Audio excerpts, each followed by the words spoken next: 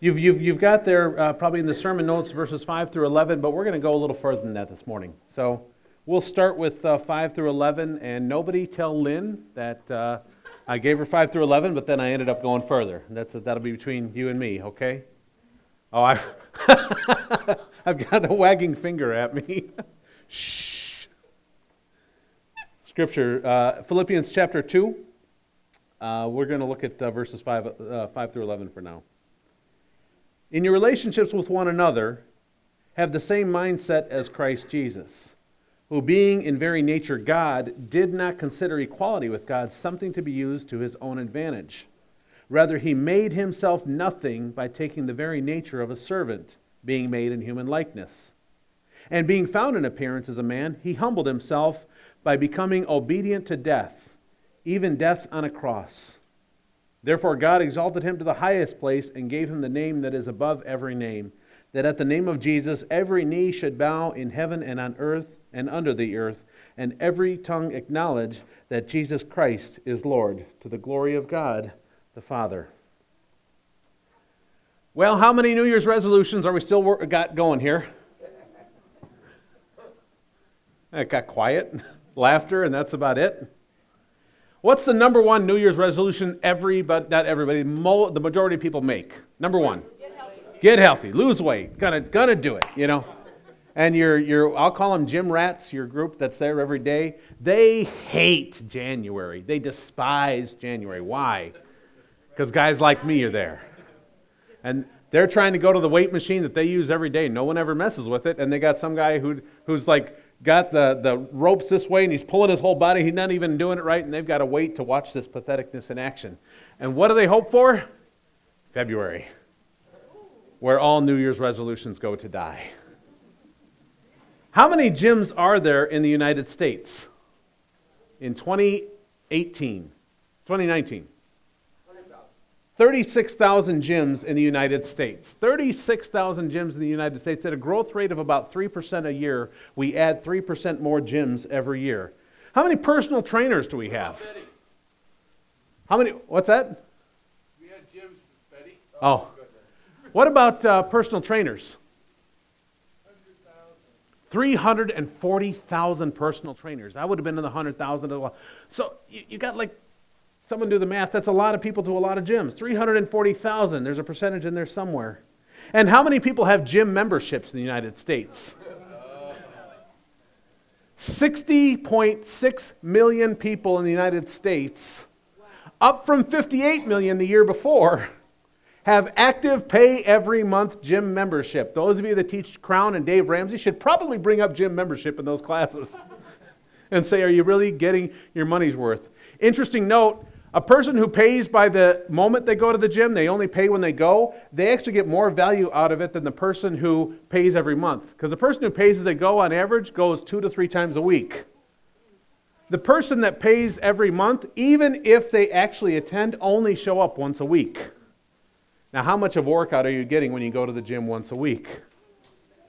80% of gym memberships go unused within 12 months of their being signed up for, yet month after month, year after year, we do it. Why do we do that? Because becoming a member is easy.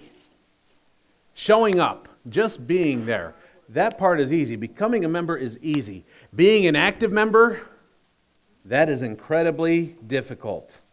We love the idea of being in shape. We love the idea of being healthy. We love the idea of the possibilities of who we can be. We're even told we're happier when we're in shape and have all those things. But we aren't really willing to do what it takes to get there. It's hard. You have to do things you don't know how to do. You have to do things you're uncomfortable with doing. You have to do things that make you tired. And a lot of times you don't even get to see the results right away. And sometimes the results show up right away, but then they stall and they stop showing up for a while. But if you quit when the results quit, you're in trouble. It takes commitment and it takes discipline. As I've been looking through Philippians chapter 2, that's what I've really been thinking about. And we're going to get into it more later in the message. But Paul is really talking to a group of people about what it takes to be joyous, what it takes to be happy, but in Philippians 2, he's kind of shifted the conversation away from his love for them and started to talk about practical matters as a pastor to his congregation. And he says, listen, guys, you're having some arguments in that church. You're having some disagreements. You're having some areas where things are budding a little bit. We talked a lot about that last week, that Paul doesn't directly address those issues. He doesn't say, this is the person who's right and this is the person who's wrong and here's how you should deal with it. He doesn't say, well, maybe you should form this group and try and put this together. He doesn't send them to counseling.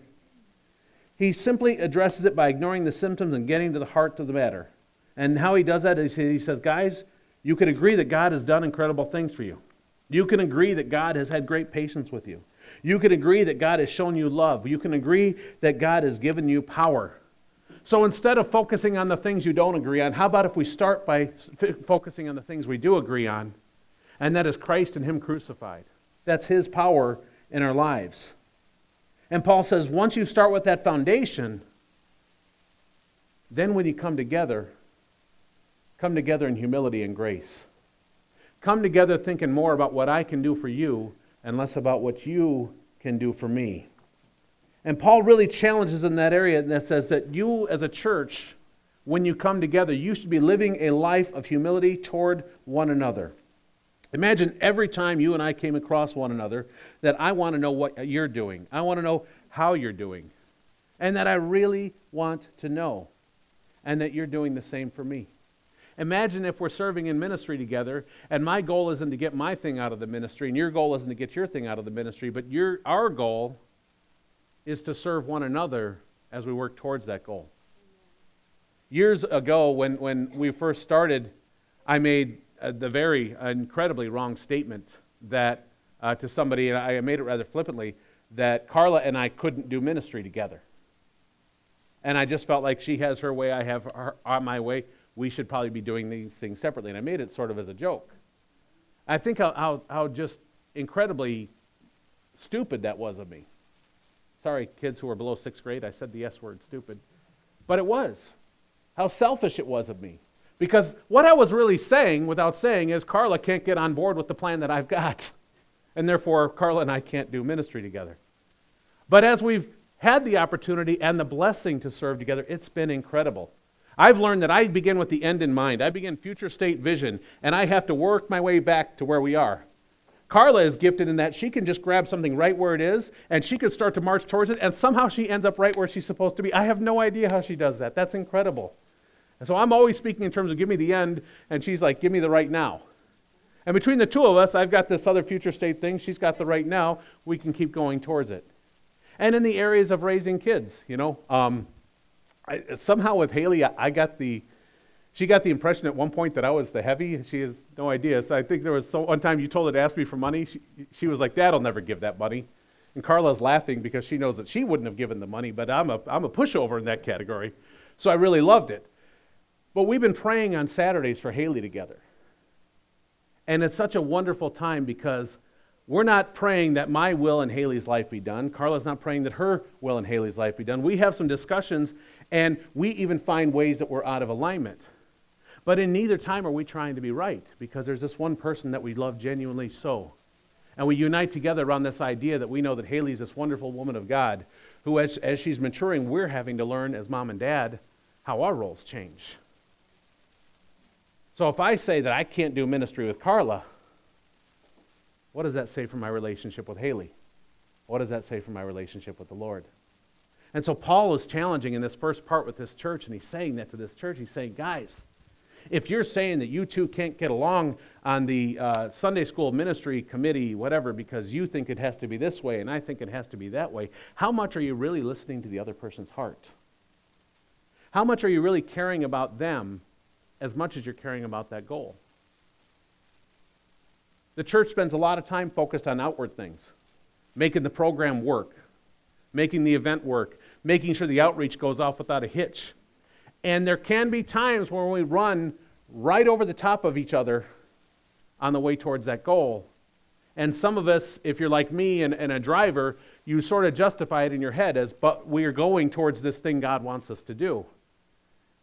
That's the funny thing about God, is that so many times when He wants to do something in our heart and something in our lives, He makes it more about the relationships we have with one another before we make it about how we can serve Him. Jesus had those 12 disciples together for a long time before He set them out on their own, didn't He? Those guys had to learn how to live with each other. And I mean, these were not Radisson, Hyatt, Hilton accommodations where each person got their own room. You knew who snored. You knew who didn't brush their teeth properly after a meal. You knew who ate like a pig or took too much when there wasn't enough. You knew all these things about each other. But you also knew when that person was stumbling over their words, you knew what they meant to say because you knew their heart, you knew they loved the Lord, and they knew they loved to serve. You knew when that person got really angry about you something, it wasn't so much about you as it was about you've hit something in their life that's important to them. And so Paul is challenging this church in the first path, and this is all last week's sermon, this idea that you guys, before you go out there and start ministering to the city of Philippi, before you go around and try and figure out what the leadership structure needs to look like and all this other thing, you guys need to look at yourselves first and say, let's love each other and let's love each other well. Can you imagine what the church, the big church across the United States of America would look like if every time we came into contact with each other, we wanted to know how the other person was doing? And we wanted to know where we could be praying for that person? And we wanted to know how we could come alongside them and help them? That would be transformational. It's hard to imagine, and yet Paul is saying that is exactly what he wants. Paul says, when I see you and when I tell people about you, you have to know I'm your biggest fan. And when I see you, when I see others and you're not here, I'm still your biggest fan. Who has you in your personal life as a member of their fan club? That's what he's challenging us to do. Now, is this some sort of team-building exercise where I'm going to have you all get around the table and have a talking stick? Or maybe we'll do trust falls? Malone's, you want to start? No. We try and compartmentalize and put this all together, but Paul says, I want you to have a model of what this looks like. Because if you're going to go to the gym and you're going to get healthy, you're going to need a personal trainer. And you're not going to want a personal trainer that looks like this. This is not a good idea for a personal trainer. A guy who pronounces it Gaim instead of Jim. You don't want him. No. You don't want to know what that guy's doing. Guy who thinks free weights ought to just be giveaways, Wrong guy. You want a guy who not only do they know all the terminology?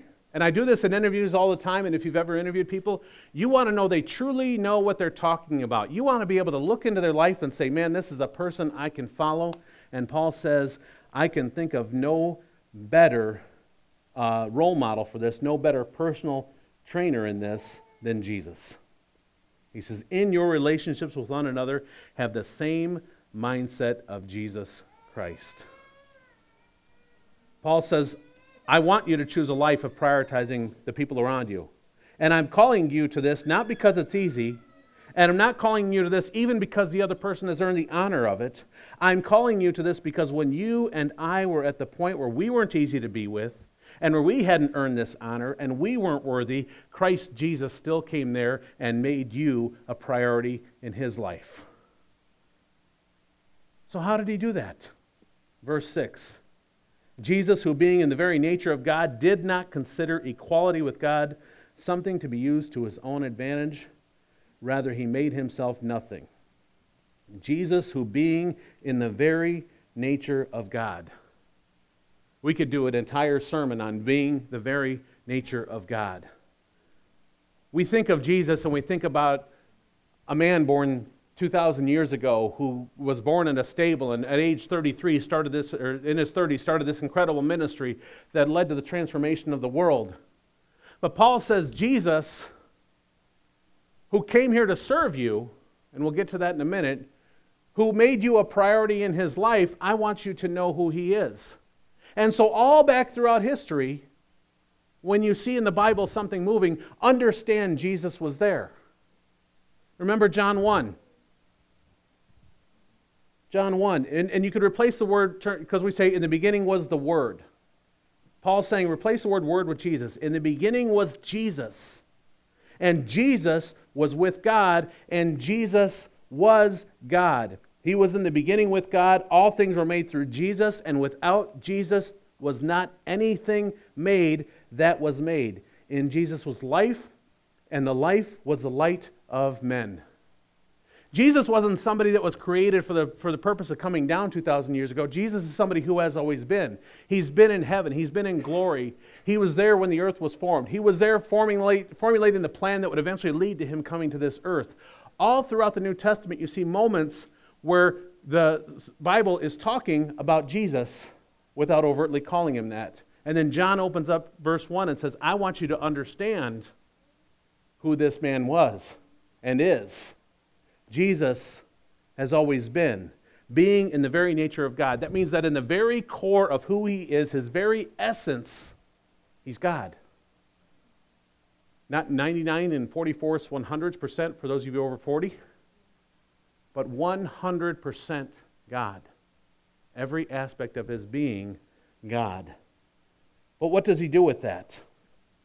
With all of his power and with all of his might, he says, being in the very nature of God, did not consider equality with God something to be used to his own advantage. Other scriptures say something to be grasped, yet rather made himself nothing by taking on the very nature of a servant, being made in human likeness, and being found in himself the appearance of a man. He humbled himself, being obedient, even to death on a cross.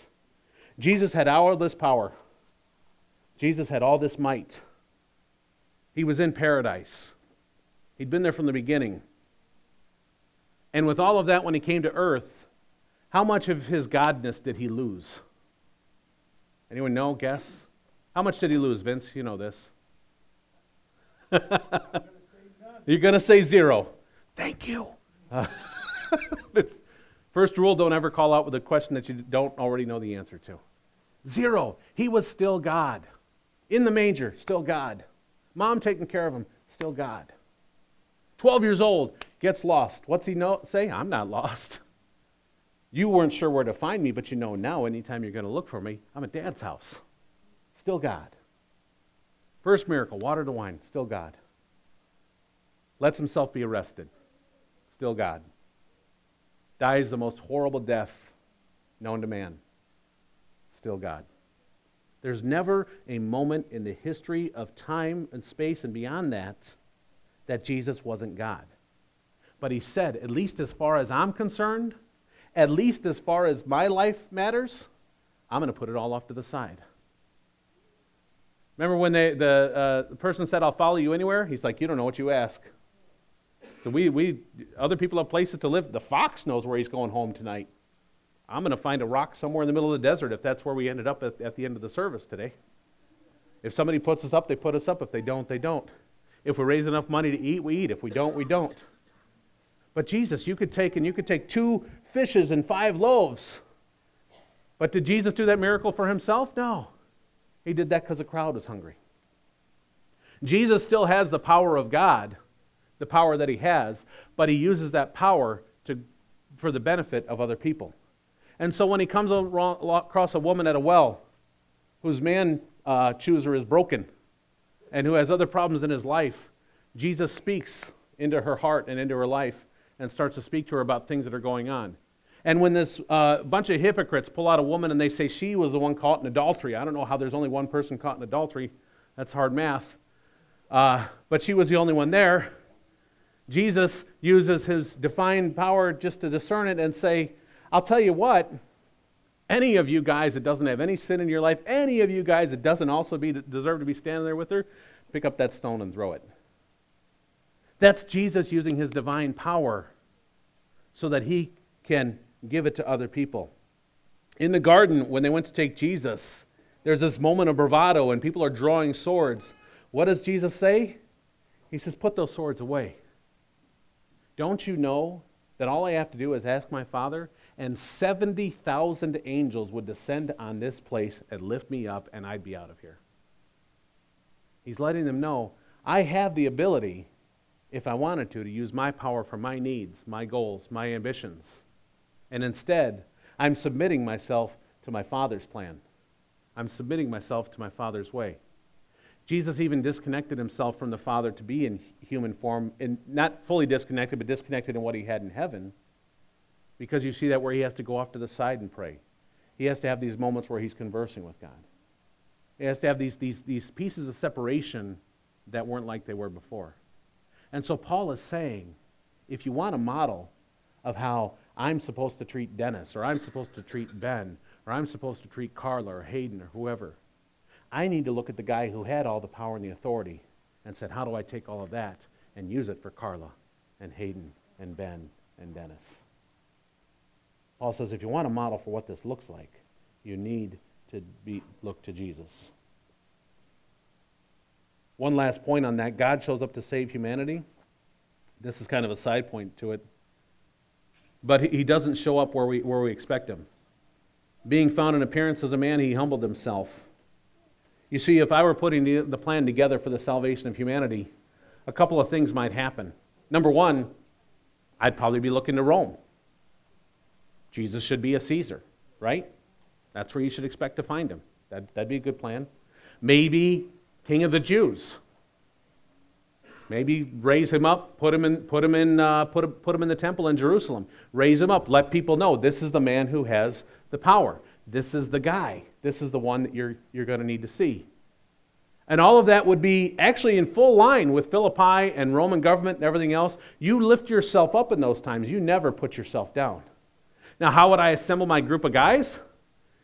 It would be the people that I think are necessary. I was talking to someone about this the other day, in that we live in a world now where technology is so great, we can cancel the pastor search committee tomorrow, and we could put a big screen right here, and we could find a pastor every week. Do you like, I'm thinking of names I know. Bill Hybels this week. He'll be up there this week. Oh, do we have any, Charles Stanley. Thank you, Charles Stanley. There we go. Charles Stanley's next week. You got any others? We could have a survey each week to decide which pastor has a sermon series we like, and we could put it up there. And I guarantee you every person up there would be a better communicator than I am. And I'm okay with that. Why don't we do that? Because God didn't call this race to be an efficient race. God didn't call this race to say, see how many, get the least number of people on board with serving each other as you can, and that's what we're going to do. Well, then what do those least people do? Well, they'll serve other people.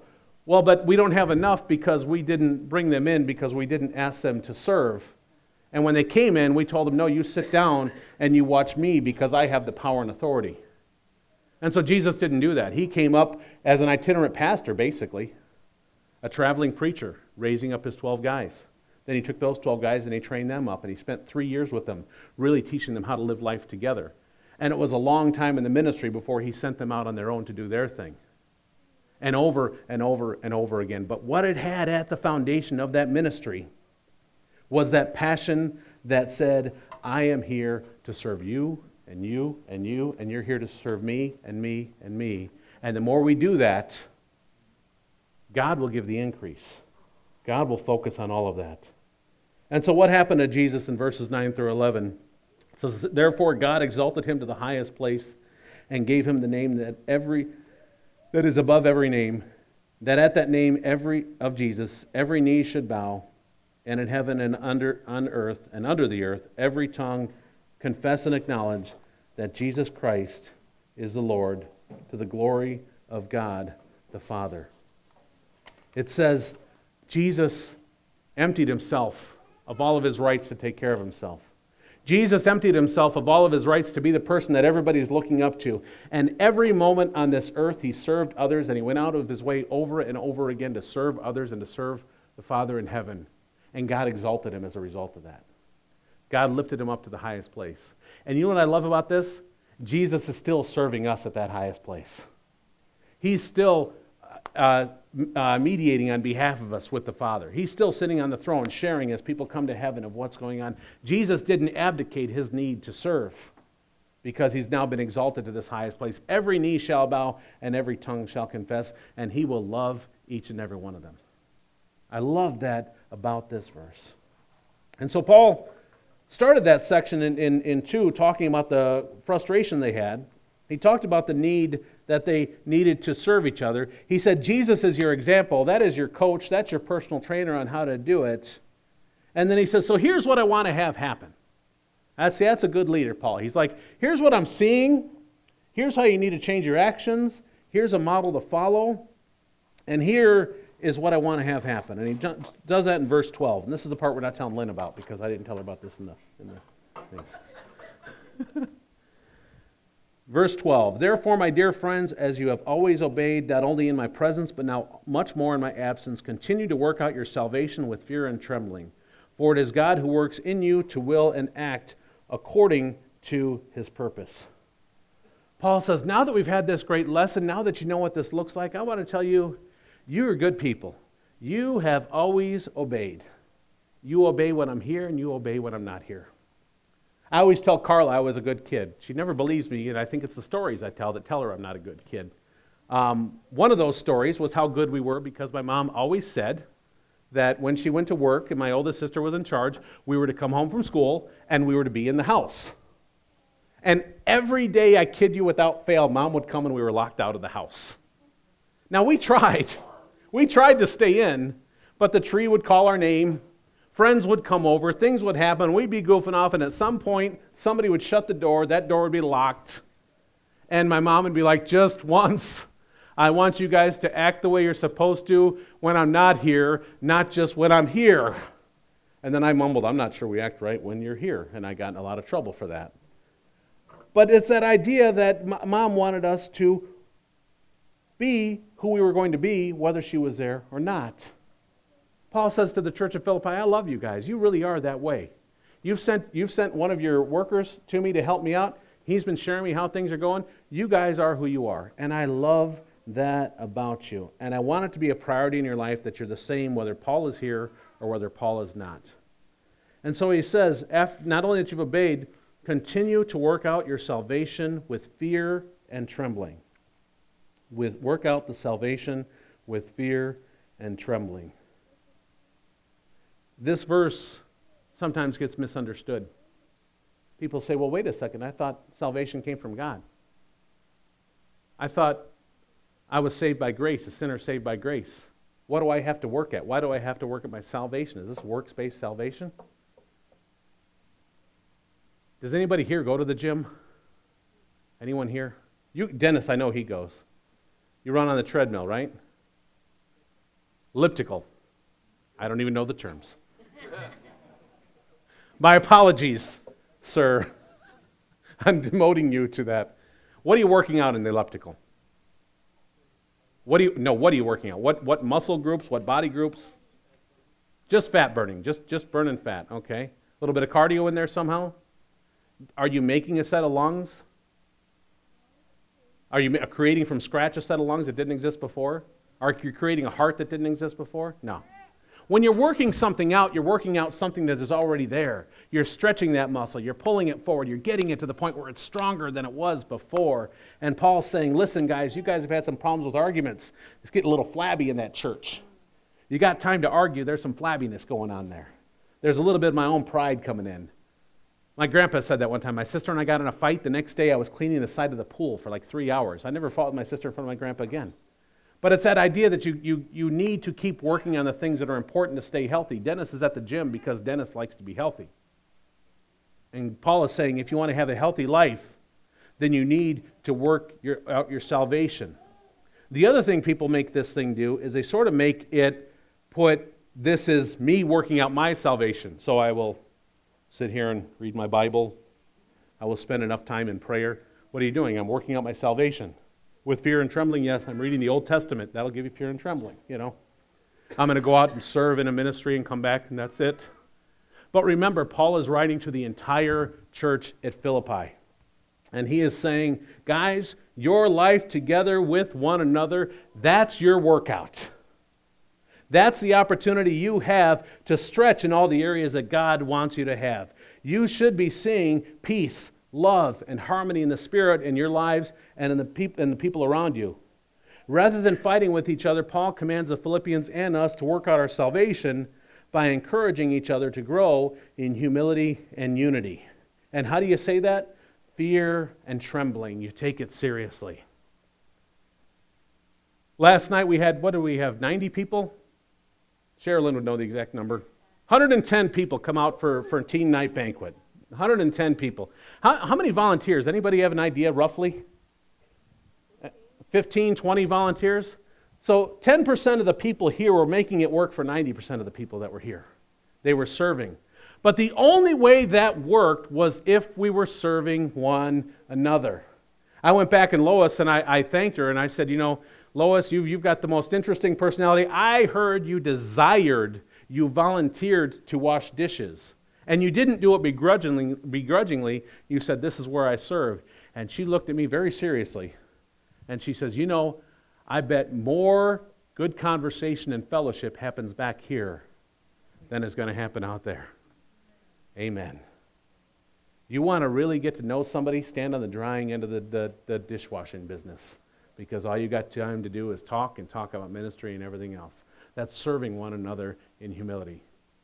Aaron, Lynette, AJ, Jeff, others got up here, and we heard incredible testimonies. And we heard we heard Jeff's heart for what's going on in the lives of the faith of teens. And we heard stories of old, of teens who've gone on to continue to serve the Lord 20, 30 years later. Those are hearts of people that are working together. You think about all the people that come together to make that happen. That's a service of unity. And then there was times last night was getting a little long, when some tensions were getting, there were people who wanted to still goof around and party, and there were other people who just wanted to get work done and go home. We had to learn to work together like that, didn't we? Lest we kill one another. Because that's okay. That's living life together. That's stretching those people that goof off all the time, that there's some time to get to work. And that's stretching the people who are like, this has got to go like this, has got to go like this, has got to go like this, to remember all of these people are serving and loving and going and going. Just this morning, I went over and I complimented this entire group and how well they did. And two of them thanked me, and one of them said, you didn't stand up. I said, excuse me? Yeah. We called for the board members to stand up, and you didn't stand up, and I'm calling you out for it. I told you it'd be a sermon illustration.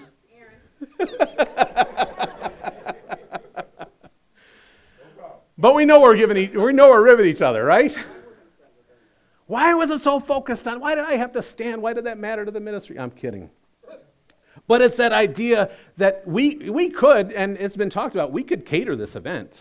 We could host it at a restaurant. We could all come and sit down together and just wait for it to be done. We could purchase order cheap baskets for people to bid on. We could do a lot of things. We could even bring in a ringer of a speaker who's going to come in and guarantee the money's going to happen. And the whole thing would fall apart. Because I can't grow in that.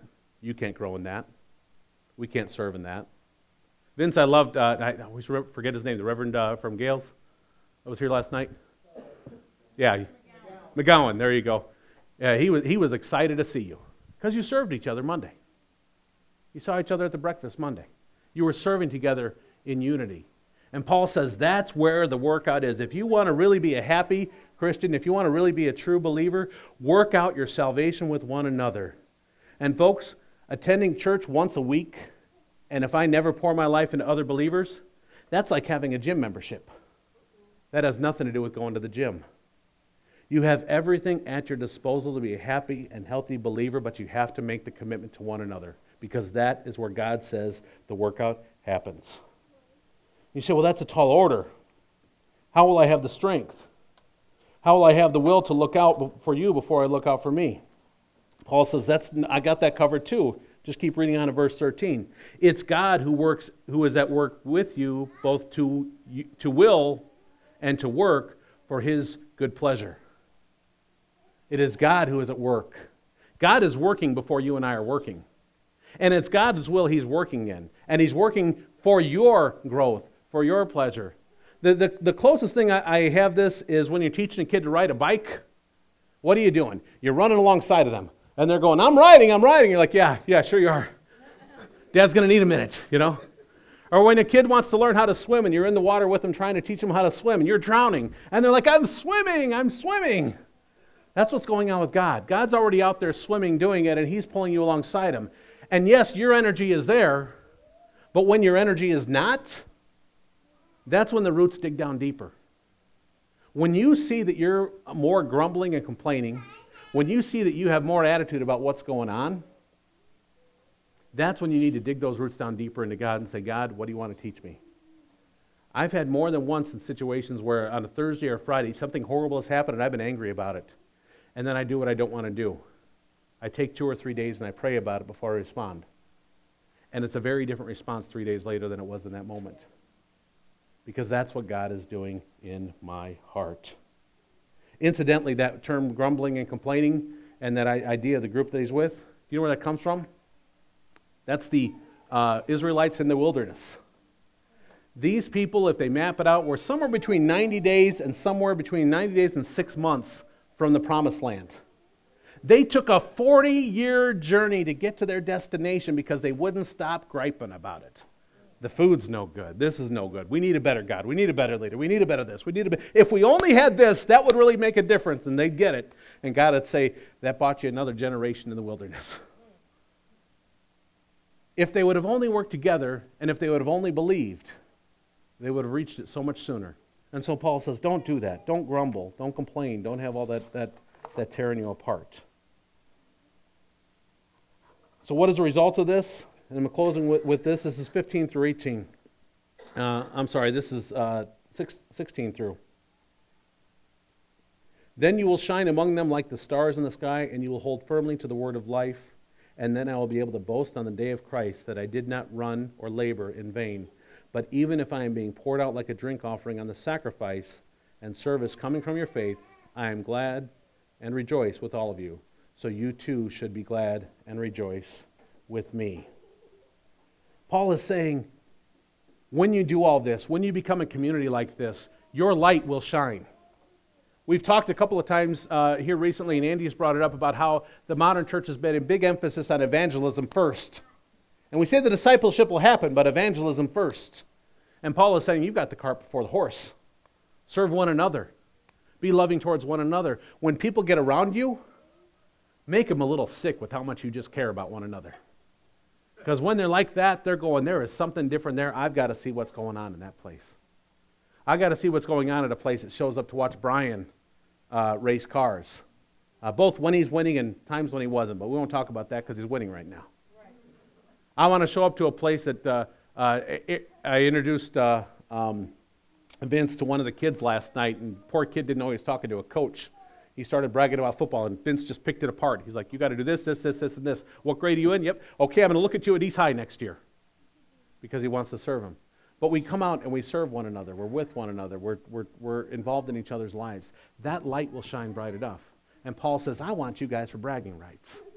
I want to tell people how awesome you are. And so quit the grumbling, quit the complaining.